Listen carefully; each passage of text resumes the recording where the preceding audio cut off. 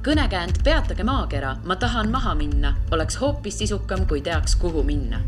Meie ütlemegi sulle, mis võiks olla sinu järgmine peatus. Tere, head kuulajad! Teieni jõuab Õhtule reisipodcast Järgmine peatus ja minu nimi on Liina Metsküla.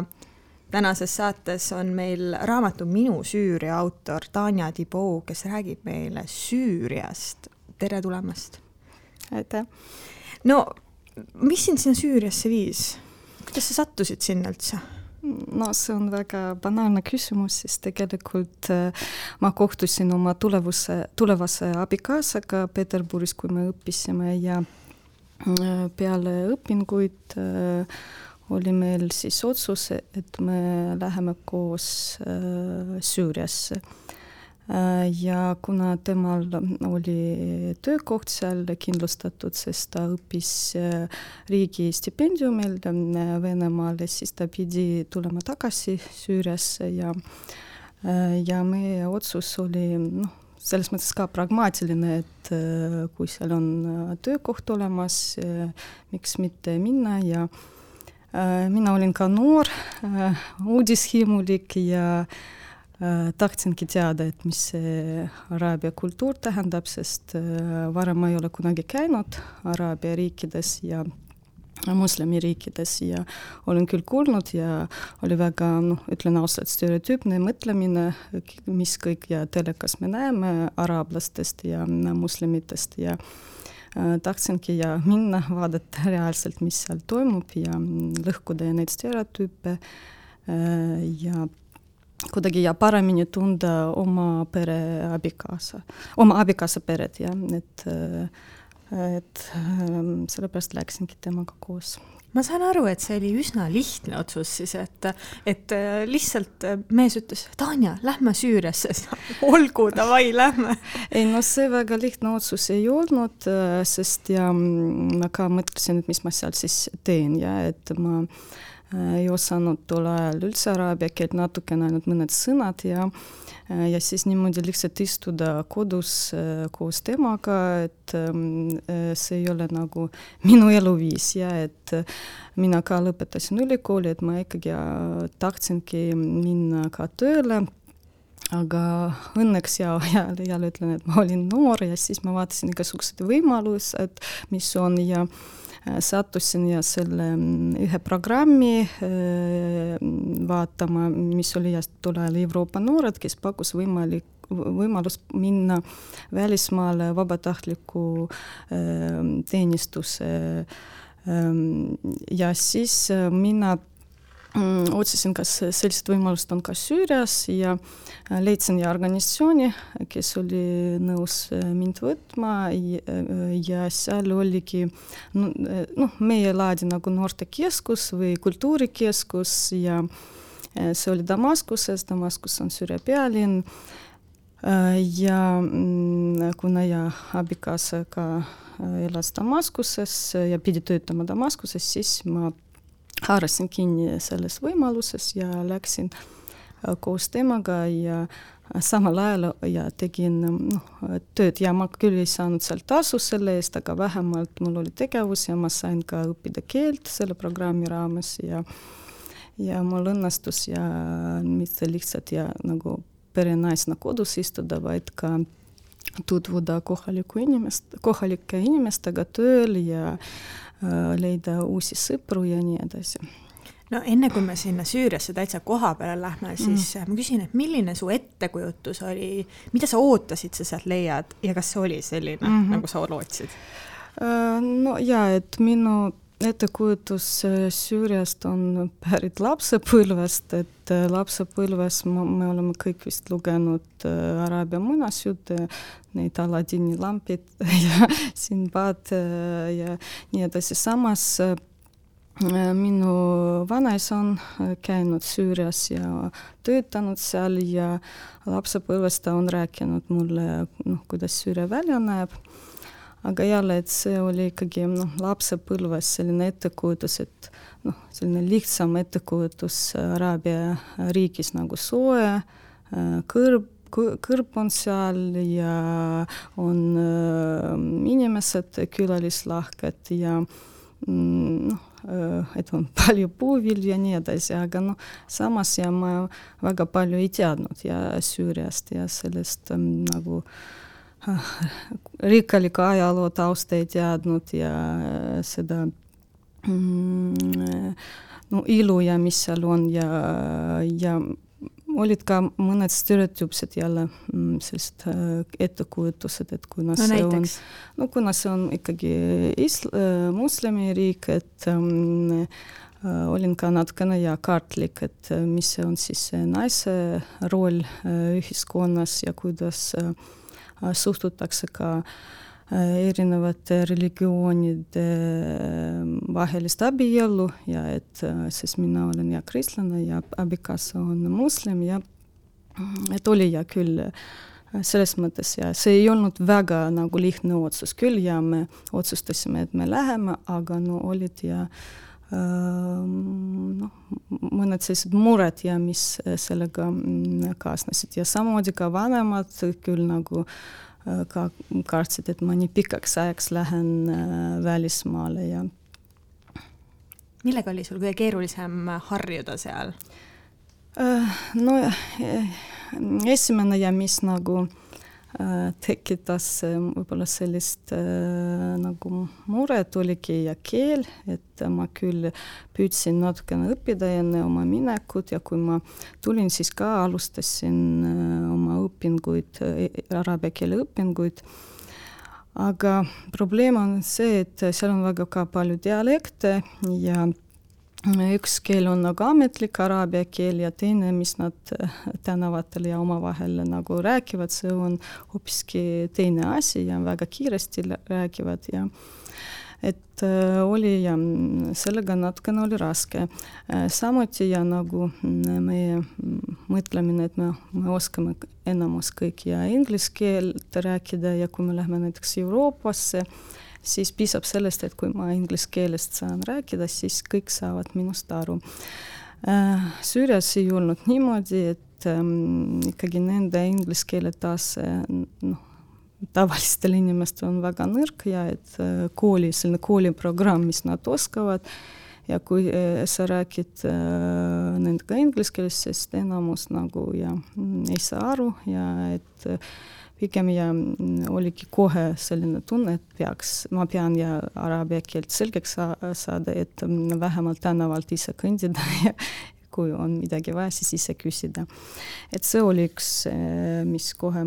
pidin ja ette võtma. Teine võib-olla aspekt, et mina olen üksik laps peres ja minu ettekujutus peres on maksimaalselt 3 last ja aga Süürias on väga suured pered ja selline käib igapäevaselt, et tulevad külalised suguvõsast ja tulevad külalised ja sa pead olema väga külalislahke ja kogu aeg peab teed tegema ja midagi valmistama, et selline pere naise roll on ja sõõdud väga palju, et sa pead olema valmis ja igapäevaselt kohtuda kõikidega pereliikmetega ja pered on tõesti suured, et võib juhtuda, et ühes toas võib istuda kuni 30 inimest, kõik on sama pere ja et seal igasugused tädid, onud ja et see oli minu jaoks suureks väljakutseks, et ma isegi mõtlen, et esimesed kuud ja oli tõesti selline asi, et ma ei saanudki sellist privaatset aega endale ja et nagu meil siin Eestis, kui ma tahan midagi, ma ei tea, arvutis istuda või telekat vaadata või raamatut lugeda, siis seal oli raske üldse sellist aega leida ja ruumi, kus olla tõesti privaatselt ja olla üksinda. Kas nendel teistel ei ole sellist enda privaatset aega vaja? Võib-olla on see sõltub inimesest, aga nad on ikkagi ja väga perekesksed ja võib-olla kõige suurem väärtus ongi see pere ja see ongi nende nagu harjumus, et nii palju inimesi kogu aeg ja natukene ja selline lärmakad ja nagu see ei sega ja et samas nad küll eelistavad ja olla koos oma perega, aga see pere on väga suur ja et võib-olla ja ei ole nagu meil seal nagu sõbrad, aga pigem ja kõik on pereliikmed ja pereliikmed on ka sõbrad ja see on ka võib-olla väljakutseks, et oli, kuna Süürias on erinevaid etnilisi gruppe ja erinevaid usurühmitusi, siis natukene oli algul raske aru saada, et kus midagi saab teha ja millised traditsioonid on näiteks ühes keskkonnas ja teises keskkonnas on natukene inimesed avatud, et see oli esimesed nagu kuud tõesti raske aru saada, et sa näiteks lähed ühe linna, kus võib-olla vaataks tõesti imelikult, et sa oled ilma räätikute, aga kui sa oled näiteks Damaskuses jalutad, kus tollal ajal oli ka palju turiste, siis mitte keegi ei pane tähele, et sa kuidagi teistmoodi oled riietunud ja et natukene ja oli see ka väljakutseks mulle. Aga pärast ja kui juba elasin sisse, siis sain ka teada, et kus, mis ja kuidas käituda, et siis harjusin sellega, et olla natukene tagasihoidlikum riietusest ja kus oli vaja, kus on traditsioon tõesti panna räätsikud, siis ma olin nõus seda tegema, kuigi ja ma ei ole muslim, aga ma tegin, kuna need tavad on sellised seal. No me tegelikult siin mitu korda on jooksnud läbi see naise roll, et ma tahangi teada, et milline on naise roll seal Süürias? No see jälle sõltub muidugi perest ja sõltub iga usu traditsioonidest ja et mõnedes peredes ja see naiste roll ja naistesse suhtumine on väga konservatiivne ja et ta peaks olema kodus, et tema ongi roll ainult kasvatada lapsi, toidu valmistamine. Samas ja et tänapäeval ja maailmas kõik muutub ja maailm ja ikkagi globaliseerub, et siis on ikkagi mõnedes ja juba peredes on sellised traditsioonid, et naine ka läheb tööle, töötab ja aga samas ma ütlen, et enamustel naistel ikkagi jääb ja see roll, perenaine, et peamine roll on ikkagi olla hea naine, kasvatada lapsi, sünnitada lapsi ja kasvatada neid ja väljaspoolt võib-olla peret jääb tema roll tahaplaanile ja et see ei ole tähtis, et kas sa nagu töötad või ei tööta ja mis on nagu praegu ja et ikkagi ja kui ma ei tea, seal 50 aastat tagasi võib-olla naine isegi ei tahtnud minna saada haridust ja siis praegu on ajad muutunud ja et naised ka õpivad ülikoolis ja peale kooli ikkagi on soov saada mingit haridus ja et teine aspekt, kas sa lähed tööle peale, see on teine asja, aga vähemalt enne abielu sul on haridus käes ja et kuna öeldakse ja, et kui naisel on haridus, siis ta ka saab kasvatada lapsi, et nad oleksid ka haritud. Ja. Kuidas sinu peres oli, et kas mees või siis keegi suulastest ütles, et Tanja, ära hakka kuskile, ma ei tea, kas vabatahtlikuks minema, jää koju. Oli sellist olukorda? No nad pere nagu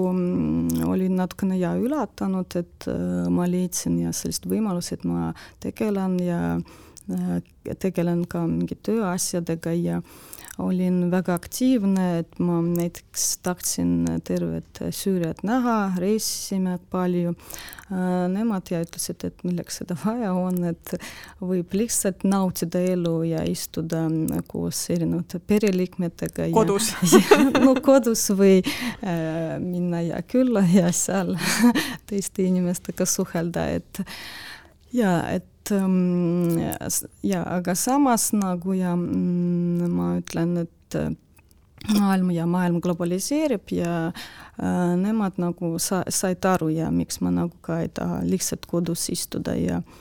tol ajal ja mul ei olnud veel lapsi ja mul oli rohkem vaba aegu tegeleda ja ka tööasjadega ehk mina ka seletasin, miks mul on seda vaja ja samas pool oma vaba ajast ma pühendasin keeleõpingutele, et seda nad väga toetasid ja kui ma olin Süürias, keeletase mul oli väga hea ja et praegu ma elan siin Eestis, ma ei kasuta seda keelt, kuigi ma saan aru, kui araablased räägivad, et lihtsamates asjades saan aru aga tol ajal ja kui ma igapäevaselt käisin ja õppisin keelt ja see võttis ka palju aega ja vot. Milline on nüüd nagu meeste ja naiste vaheline suhe? See on niimoodi, et nad peres ikkagi väga austavad üksteist ja erinevad sellised stereotüübid, et nagu muslimi mehed seal alandavad kuidagi naiste õigusi või naisi. See ei kehti ja see sõltub ikkagi, ma arvan, inimeste isiksusest, haridusest ja võib-olla ja mingites ja peredest on ja sellised traditsioonid, et naine on jäänud ja tahaplaanile. Aga ja pigem ma ütlen, et süürlastel on väga tähtis ja pere ja kui nad abielluvad, siis ei tule spontaanselt ja nad väga hästi mõtlevad seda, sest jääb sellinegi mulje, et nad, kui abiellud, siis ükskord elus ja et see on ikkagi surmani, sellepärast nad väga austavad oma naist, sest see ongi tema elukaaslane pikaks ajaks ja kui sa tahad head suhted, siis sa peadki usaldama, austama inimest ja toetama ja samuti, mis oli huvitav ja et kuna naine on ikkagi peres kõige selline tähtsam, kes tegelikult laste kasvatamisega ja seal näiteks toidu valmistamisega, igasuguseid ma ei tea, kuidas ma ütlen, bürokraatlikud asjad, näiteks on vaja mingi dokumenti vormistama, see jääb mehele kanda, et ta nagu teeb kõik, isegi mitte ainult enda jaoks, vaid ka naiste jaoks, et sa ei pea minema ja kui sul on mingi dokument, mees läheb, teeb kõik ära, et samas see on lihtne ja naised on harjunud, et nad ei tegele keerulistega asjadega. Samas, kui me vaatame teiselt poolt näiteks Euroopa naise vaates, et miks ta teeb kõik minu jaoks, et ma tahan nagu ise, et tunned, et sul nagu on võetud mingi õigust ja et ma nagu ei tegele oma asjadega, aga nad on niimoodi harjunud ja nad nagu, kui sa näiteks mina rääkisin, kuidas ma siin Eestis nagu tööl käin või millised mul unistused on nad ja mõnikord ei saa aru, et miks ma tahaks näiteks töötada, et võiks kergemini kodus olla ja abikaasa kõik teeb ja tegelikult ju on, ma ei tea, ma ei ole kindel, kas alguses me mainisime ära, et me räägime ikkagi aastast 2010, et mitte praegusest viimastest aastatest. Ma tahtsin tegelikult sellega seoses küsida, et kas nüüd, kui te elate Eestis, kas on samamoodi, et abikaasa tegeleb dokumentide vormistamisega või nüüd on nagu rohkem eestilik see teema? No ja minu abikaasa on ka natukene eriline ja et ma nagu algul ka mainisin, et me kohtusime Peterburis ja et ta on juba enne siia, kui tuli, siis ta on elanud, ma ütlen, teises keskkonnas, kus ka valitsevad Euroopa eluviis on elanud 7 aastat, et ta nagu tunneb ja seda keskkond, kui ja ta tuli Eestisse, olid ja mõned asjad, mis olid sellised erinevused, millega ta pidi harjuma. Aga praegu ta tegeleb kõik ise oma dokument, mina tegelen oma asjadega ise ja et meil on selline peres tasakaal ja pereasjad teeme kõik koos ja et on ja mõnedes asjades on rollijaotus olemas, aga põhimõtteliselt ja ta võib mõned asjad, mida naine peab tegema, ta teeb meelsasti, et see nagu ei ole probleem ja no kuidas teie suhe selles mõttes on olnud, et no ikkagi te olete väga erinevates kultuurides pärit, et kas on olnud selliseid olukordi, kus üks mõtleb, et peaks niimoodi tegema, teine ütleb, et ei, hoopis teistmoodi ja kuidas te lahendate selle olukorra? No meil oli nagu algul ja kui me kohtusime, et kuidagi sujus kõik väga hästi ja ma isegi olin üllatanud ja kui keegi küsib, et kuidas sa üldse said elada ja muslimi mehega ja et ja ma ei tea, kas mulle vedas või, aga tema perekond ei olnud väga usklik ja need traditsioonid, mis tema peres oli ja sest väärtused ja mul olid samad väärtused ja ma ütleks, et mul on ka tähtis pere ja ma olen ja selline, et ka pühendan ja ühele inimesele ja tema oli ka selline ja samas ta ei olnud väga selline ta oli natukene tagasihoidlikum, kui ma võrdlen teiste araablastega ja kes on väga temperamentsed ja ta oli pigem selline ja tagasihoidlikum ja kui ta tuli siia Eestisse, siis tal ei olnud raskusi ja harjuda ja et me ei ole ja nii avatud ja võib-olla kui Araabia maailmas ja need inimesed ja ta nagu oli kaasama, talle meeldib, et ta saab olla kodus ja väike pere, et ta nagu on sellest ka natukene väsinud ja sellest elutempost, mis on Süürias ja seal on väga suured ja pered ja sellega kaasnevad ja mõned traditsioonid, mida tuleb järgida ja aga teil selliseid 20 inimesega istumisi, teejoomisi kodus ei toimu? Praegu ei toimi ja ma nagu ütlen ja et isegi praegu ja meil on mõned ja tuttavad ka, kes on Süüriast pärit siin elavad, et me kohtume väga harva ja et meil ei ole isegi sellist nagu tava, et me peame, tema peab süürlastega nagu kohtuma siin Eestis, et ta on ja ikkagi väga perekeskne, et me oleme kogu aeg koos ja kolmekesi ja et mina ja laps ja abikaasa.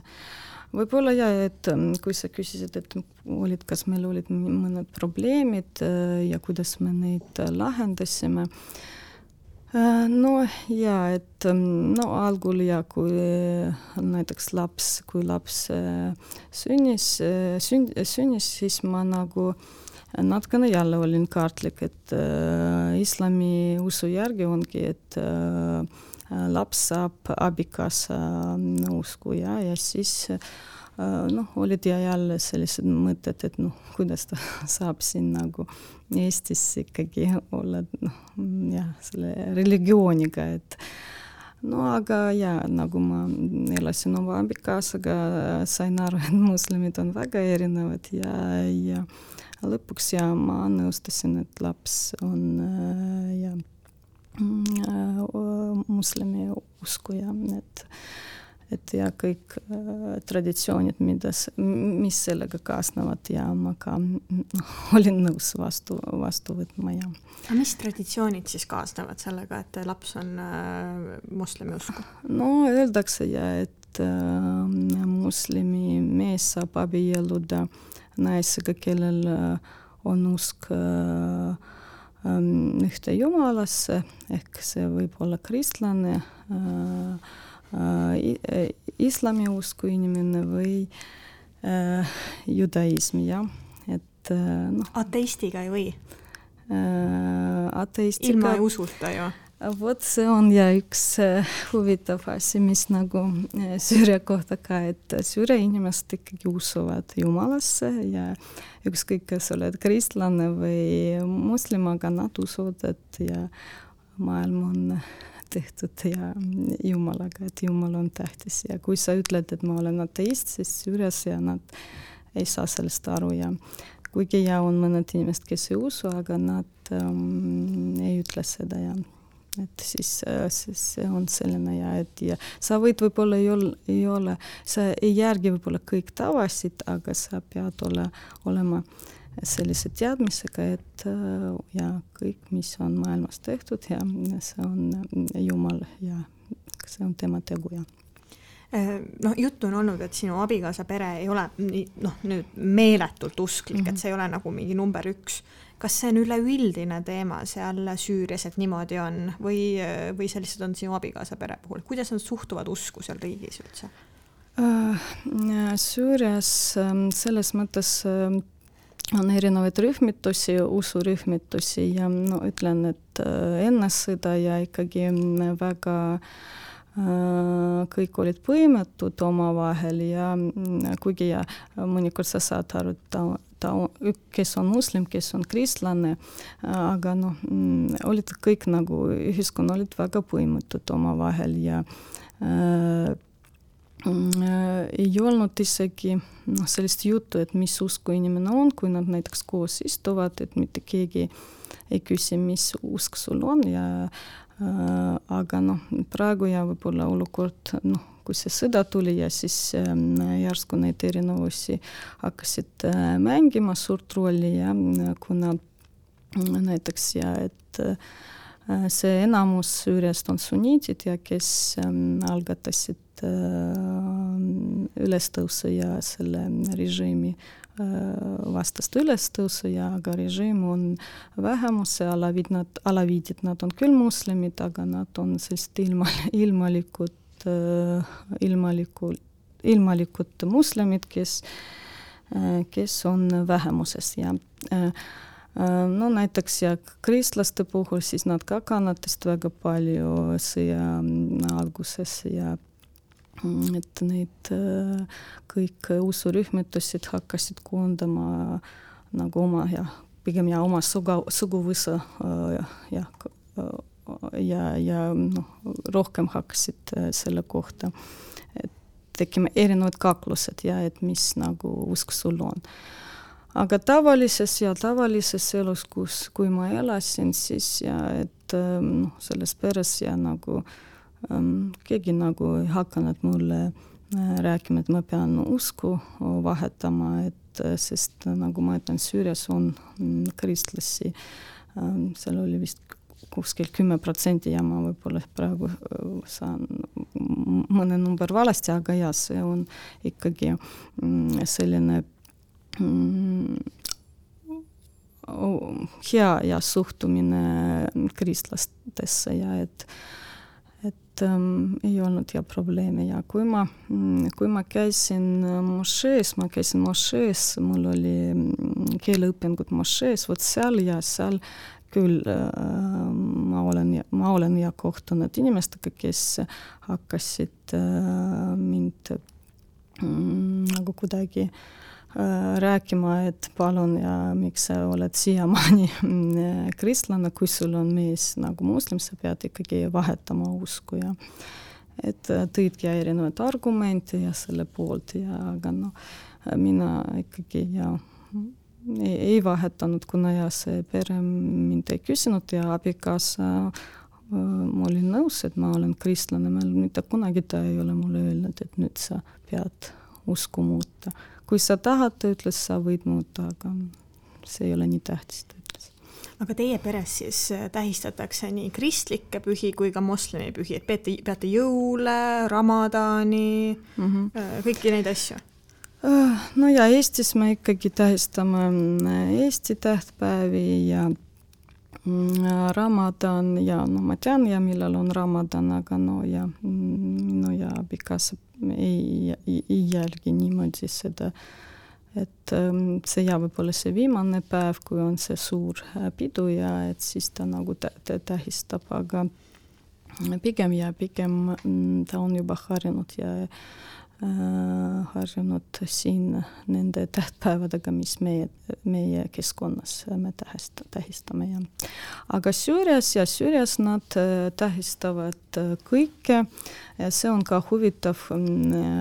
kui vaadata ja et näiteks Süürias on kuskil 10% kristlasi, aga tähistatakse ka jõulud ja jõulude ajal on vabapäevad kõikidele, nii moslemitele kui ka kristlastele, et nad ei tee vahet ja et nad tähistavad mõlemaid ja tähtpäevi. No siin alguses me tegelikult mainisime seda, et kui sa läksid sinna, siis sa hakkasid seal mingis noortekeskuses vabatahtliku tööd tegema. Ma eeldan, ühel hetkel sai see läbi, et kas sa siis leidsid endale mingi muu tegevuse, mingi töö või mis siis edasi sai? No mul oli projekt 9 aastaks ja tegelikult ta sai läbi sellel ajal, kui juba puhkes see revolutsioon ja otsus oligi ainult seda projekti lõpetada ja peale projekti ma läksin tagasi Eestisse. Küll olid mõtted peale projekti olla Süürias ja leida võib-olla teist tegevust, aga olukord oli väga keeruline juba tol ajal ja abikaas ütles, et sa pead tagasi koju minema, et siin ei ole ju enam nii turvaline. Et see otsus tuli ka tegelikult päris kiiresti ja projekt lõppes ja me nägime neid turmilisi muutusi, et iga päev tõi kaasa, kas ma ei tea, telekas vaatasime midagi ja on juhtunud või peres ja keegi on midagi rääkinud ja siis kõik see mõjutas ja otsus oli tehtud ja kiiresti, et ma lähen tagasi Eestisse ja siis tõusiski see probleem, et kuidas abikaasa saab minuga tulla, et see ei olnud väga lihtne ja sest tema oli tol ajal ka noor ja ta pidi minema sõjaväkke ja kuna Süürias oli juba sõjaline olukord välja kuulutatud ehk niisama sa ei saa minna ja välismaale ja ta ei saanudki algul minna, et pärast kui ma juba tulin Eestisse ja ta läks ja oma töö juures komandeeringusse välismaale ja ta lihtsalt ei tulnud tagasi, aga niisama ja sa ei saanudki teha näiteks välispassi, sest nendel on süürlastel on siseriiklikud dokumendid, mis ei võimalda sulle reisida ja selleks, et reisida, sa pead saama luba ja ainult näiteks, kui sul on vaja tööasju teha või ma ei tea, sa lähed mingit turismiviisaga kuskil, sulle tehakse ja seda passi aga tol ajal turistina ta ei saanud minna, sest ta pidi minema sõjaväkke aga töö juures ja ta sai võimaluse minna komandeeringusse ja lihtsalt tegi passi valmis ja läks välismaale Kuivõrd sina tundsid ennast ohustatuna, kui sa olid seal nendel viimasel perioodil siis? No hakkasid inimesed näiteks kaduma, et näiteks abikaasa rääkis, et näiteks mõned tuttavad on lihtsalt kadunud ja ei tea kus ja mis pärast ja siis ma nägin ja näiteks lähed tänavale ja väga palju sõjaväelasi on ja tankid on juba, et see kõik ikkagi väga pinges on, kui sa näed sellist asja ja reedeti oli kogu aeg igasugused tulistamised ja plahvatused ja et see kõik tekitab sellist ohutustunnet ja kuna sa ikkagi oled välismaal, sa ei tea, mis see on ja vaatad uudised, mis on väga vastuolulised ja tol ajal oli ja me tõesti ei saanud aru, mis tegelikult toimub ja me oleme ka sattunud ühte nagu demonstratsiooni, kus inimesed avaldasid meelt vastu presidenti ja see oli tõesti kohutav, kui suur mass on ja mis see võib kaasa tuua, kui sa lihtsalt satud ja sa ei tea, mis seal toimub ja et kui sa ise nagu oled selline tagasihoidlikum ja ei avalda meelt ja sa võid sattuda olukorda, kus sinust mitte midagi ei sõltu ja lihtsalt see mass viib sind ja mingi situatsiooni, kus ja hakkavad neid tulistamised tulema. Et ei olnud ka turvaline reisida, et me näiteks käisime, tema perekond elab külas seal Vahemere juures ja kui me enne käisime iga kuu võib-olla 3-4 päevaks sinna ja puhkama, siis kui need rahutused tulid, siis me ei saanudki reisida, lihtsalt need teed olid kas seal olid sõjaväelased või olid ja midagi juhtunud, et sa lihtsalt ei saa minna ja no, ma kujutan ette, et seal oli päris palju hirmu inimestel sel ajal. Kuivõrd sa nüüd täna oled seotud inimestega Süürias ja kes seal võib-olla koha peal veel on, kui palju sa suhtled? No ja me oleme seotud nii palju, et abikaasal on seal ikkagi pere, tema vanemad ja kõik tema vennad ja õed on ikkagi Süürias, nad ei ole lahkunud. Ainult üks vend on lahkunud ja ta läks õppima välismaale. Aga kõik ikkagi elavad seal ja suhtub abikaasa iga kuu ja helistab, uurib, mis seal toimub ja kuidas asjad on ja et ise me ei ole käinud, et kui ma arvutan ja et rohkem kui 10 aastat me ei ole seal käinud ja abikaasa ei ole näinud ja oma peret ja näost näkku niimoodi, et me ainult suhtleme interneti kaudu ja telefoni kaudu. Et vaat selline ainult seos ja muidugi ja kui ja siin Eestis ma vaatan telekat ja kui mõni ja informatsioon Süüriast ja ma olen võib-olla rohkem huvitatud ja seda kuulata ja üldse ja selle Lähis-Ida temaatika mind küll huvitab ja kuna ma olen seal elanud ja on ettekujutus ja traditsioonides riikides ja natukene ajaloost ja poliitikast tunnen huvi ja selle vastu. No ma raamatust lugesin, üks selline lause oli, et süürlane võrdub paljudele terroristiga. Ja see oli, kui see olukord hakkas ja selle revolutsioon, siis vaatamata sellele, et palju inimesed Süürias ei pooldanud režiimi ja olid selle vastu, aga kui nad põgenesid Süüriast, siis kahjuks see on, ma pean seda ütlema, et me tundsime seda ka ise, et selline arvamus, et kui sa oled Süürias pärit, kas oled terrorist või midagi ja kuna seal oli palju ja neid terroristlikke rühmitusi ja siis ettekujutus oligi riigist, et süürlased on nagu kõik ekstremistid. Kuigi see ei vasta ja tõele, aga see olukord ja see puhkenud sõda ja tekitas sellist olukorda ja kuna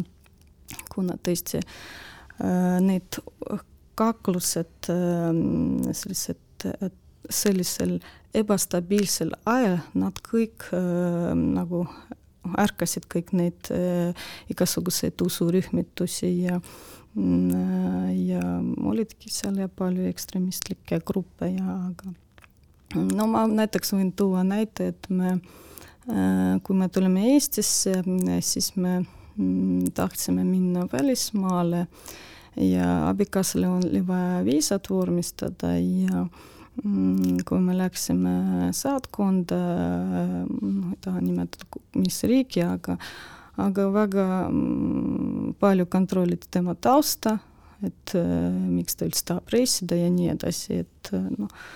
see ongi ja sellise ettekujutusega, et Süürias on igasugused need ekstremistlikud rühmitused ja iga riik tahab tagada oma turvalisust ja kontrollib ja inimesi ja meile ja nagu tavalistele inimestele see oli väga võõras ja mulle, sest mina reisin igal pool, mul on lihtsam, aga abikaasal oli probleemiks. Ma tean, et see on raske küsimus, aga ma küsin, mis arvad, mis saab 5 või 10 aasta pärast? Või mis sa loodad, et saab? No ja ma tahangi loota, et ikkagi Süüria taastab oma terviklikkust, et praegu riik on killustatud ja et erinevate rühmituste pool killustatud ja kuna Süüria asub sellises huvitavas kohas, kus ta saab avaldada suurt mõju Lähis-Ida regioonile, siis Süüria vastu tunnevad huvi väga suured riigid ja nad sekkuvad Süüria poliitikasse ja tegelikult ma ei oska niimoodi prognoosida, aga tahaks et Süüria oleks suveräänne ja riik, et ta saaks oma otsust ise teha, oma saatuse üle ise mõelda ja see võib-olla ja kui ma räägin ja poliitikast, aga kui ma räägin tavalistest inimestest, et ma tahaks loota, et see on turvaline koht ja vähemalt inimesed saavad töötada ja kasvatada lapsi ja saada ja nii palju ja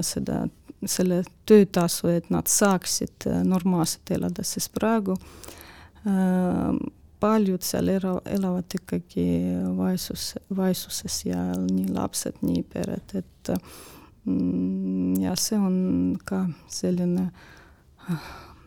mis nagu mind kogu aeg paneb mõtlema, et kuidas saab niimoodi olla, et nii rikkalik ressursid, nii palju ressursse on Süürias, kõik on olemas, gaas ja nafta ja põllumajandus ja kõik saab seal arendada, aga riik elab vaesuses ja tõesti vaesuses. No loodame, et nende aastatega läheb see asi paremaks. Ja ma loodan ja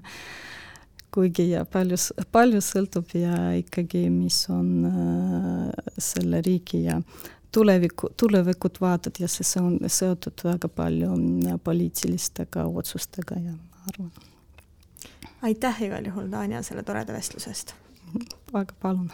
Ja järgmine peatus on eetris juba tuleval kolmapäeval. Kuula meid igal kolmapäeval Õhtulehest, SoundCloudist või iTunesist ja ära unusta meie podcasti tellida.